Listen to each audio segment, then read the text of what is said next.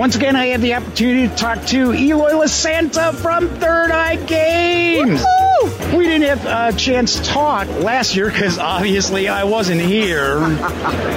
But you've got quite a few new items out there, quite a few new... if we're talking last year and this year, then I have quite a bit, yeah. Yeah, right. I always have new stuff. I mean, that's kind of my thing, is I do try and come out with a game a year, and then also in support of the other games that I already have out. Where should I start? Let's go like age range, because I know you've got at least one. I think it's 2 RPGs now that are kind of aimed at a younger audience. Yeah, actually, I came out with Mermaid Adventures 2 years ago, and I believe we actually did talk about that one, Jeff.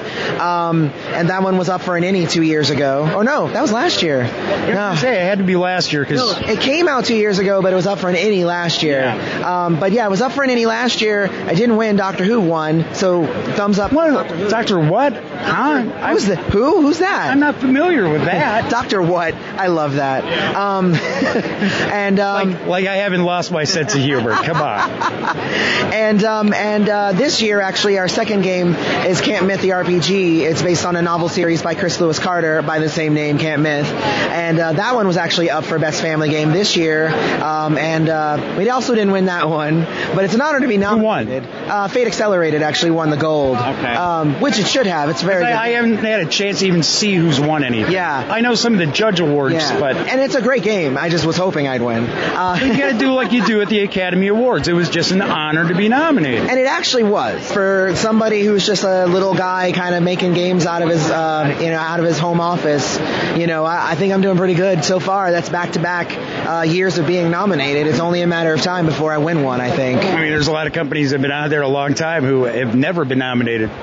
Yeah. Yeah, I mean, let's be honest. Well, let's go in a little detail. So Mermaid Adventures is an undersea RPG. Yeah. What kind of characters are the players playing? Obviously, I think mermaids would be one. Well, merfolk in general, just merfolk adventures didn't sound good for the title. But you play a lot of different kinds of merfolk. There's fish folk, which are your traditional. There's eel folk, shark folk, urchin folk, ray folk.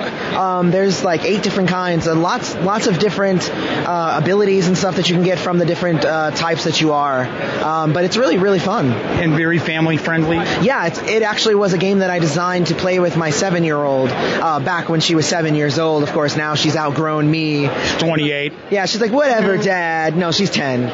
I'll be on the Xbox One. I'll talk to you later, Dad. She's 10 going on 28 is what it is. But she enjoyed it for a while, and we just don't play as much as often. But the cool thing is that she's meeting geekier friends, and now her friends are coming over and going, will your dad run Mermaid Adventures for us again? And she's like, oh, whatever, okay. Like, Dad's more popular than I am with my friends. This stinks. Exactly. It's good. And Camp Myth the RPG, where you play mythological creatures at summer camp. It's a really fun game. It uses the same system that Mermaid Adventures uses, but it, twisted in just a way to kind of fit its theme a little bit more. Sure. But it's really, really good. Our newest game, of course, is Amp Year 1. That's the brand new one this year. It's actually a superhero game, right? Yeah, debuting here at Gen Con. I'm surprised you're doing a superhero game. It's not as if they make any movies about him. What's funny is I started working on it about 2 years ago, and at that time, we had a lot of newly released Supers RPGs and books and whatnot, and I was like, I'm going to start work on it now, and then probably in a couple years when it's done, the whole RPG, superhero RPGs, there won't be that many of them. Right. But they just keep that. People keep making different Supers RPGs. Sure. So now I'm coming out, against a few others. The good thing is that mine certainly differentiates itself. It hits a certain niche in Supers. It's not a toolbox that you can just make whatever you want. It's really made to, recreate the feeling of like Heroes, Misfits, X-Men, that sort of thing where, it's really kind of like regular people who just, start developing issues and powers and whatnot. And it's called Amp Year 1 because it chronicles the very first year of what happens in the world when people start developing powers. And it's actually really fun. We're already started on developing Amp Year 2 because, we have a 5-year timeline that we're working with right now as to how events unfold. So I'm pretty excited actually about getting that out. But honestly, this is Amp Year 1. ones. It's funny because as soon as you read a book, you're like, cool, what's next? And it's like, it's hard to realize that somebody just spent 2 years of their life working on that one book. So you're not going to get the next one really fast. So savor year one. Savor that first year. Year two will probably be out early 2015 is my thought. But, I'm working on it.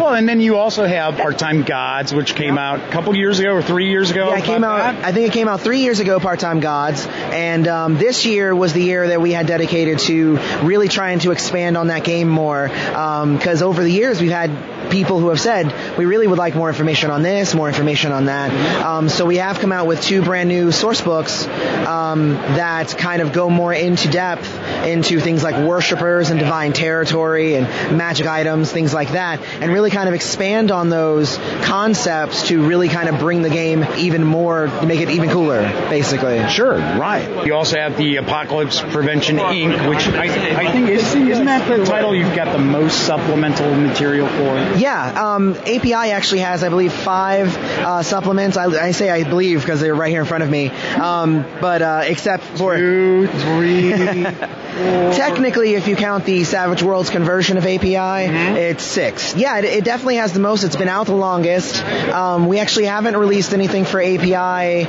We didn't release anything for it this year. We did last year. But this year, what we've been working on is API 2nd edition. Okay. So we're really working hard to get that out, and we're hoping to get that out by the beginning of next year. And then there's, of course, I'm going to pronounce it wrong, Wuxing.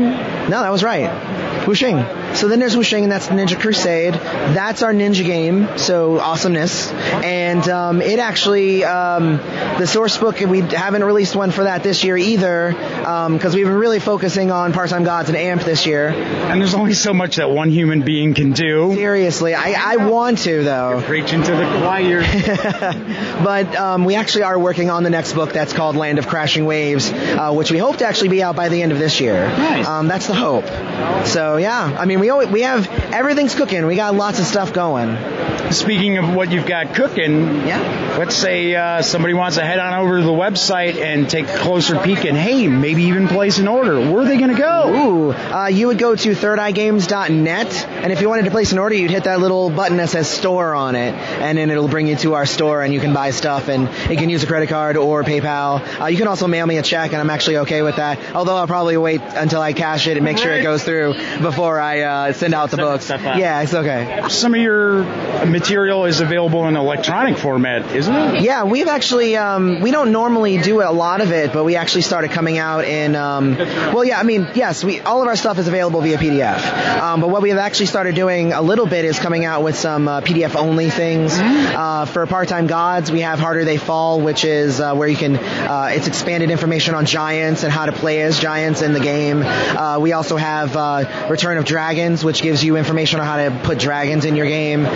So it's a lot of fun. And we also, for Wuxing, we have a lot of downloadable extra clans that you can download that are just, not from the books. They're just extra ones. And would some of these be available for free? We have one free API race. We have one, they're called the Crooners. They sing. It's pretty fun. Yeah, but most of them are like 99 cents to like $2. Oh my gosh! It's not you're breaking the bank on me. I know, it's terrible.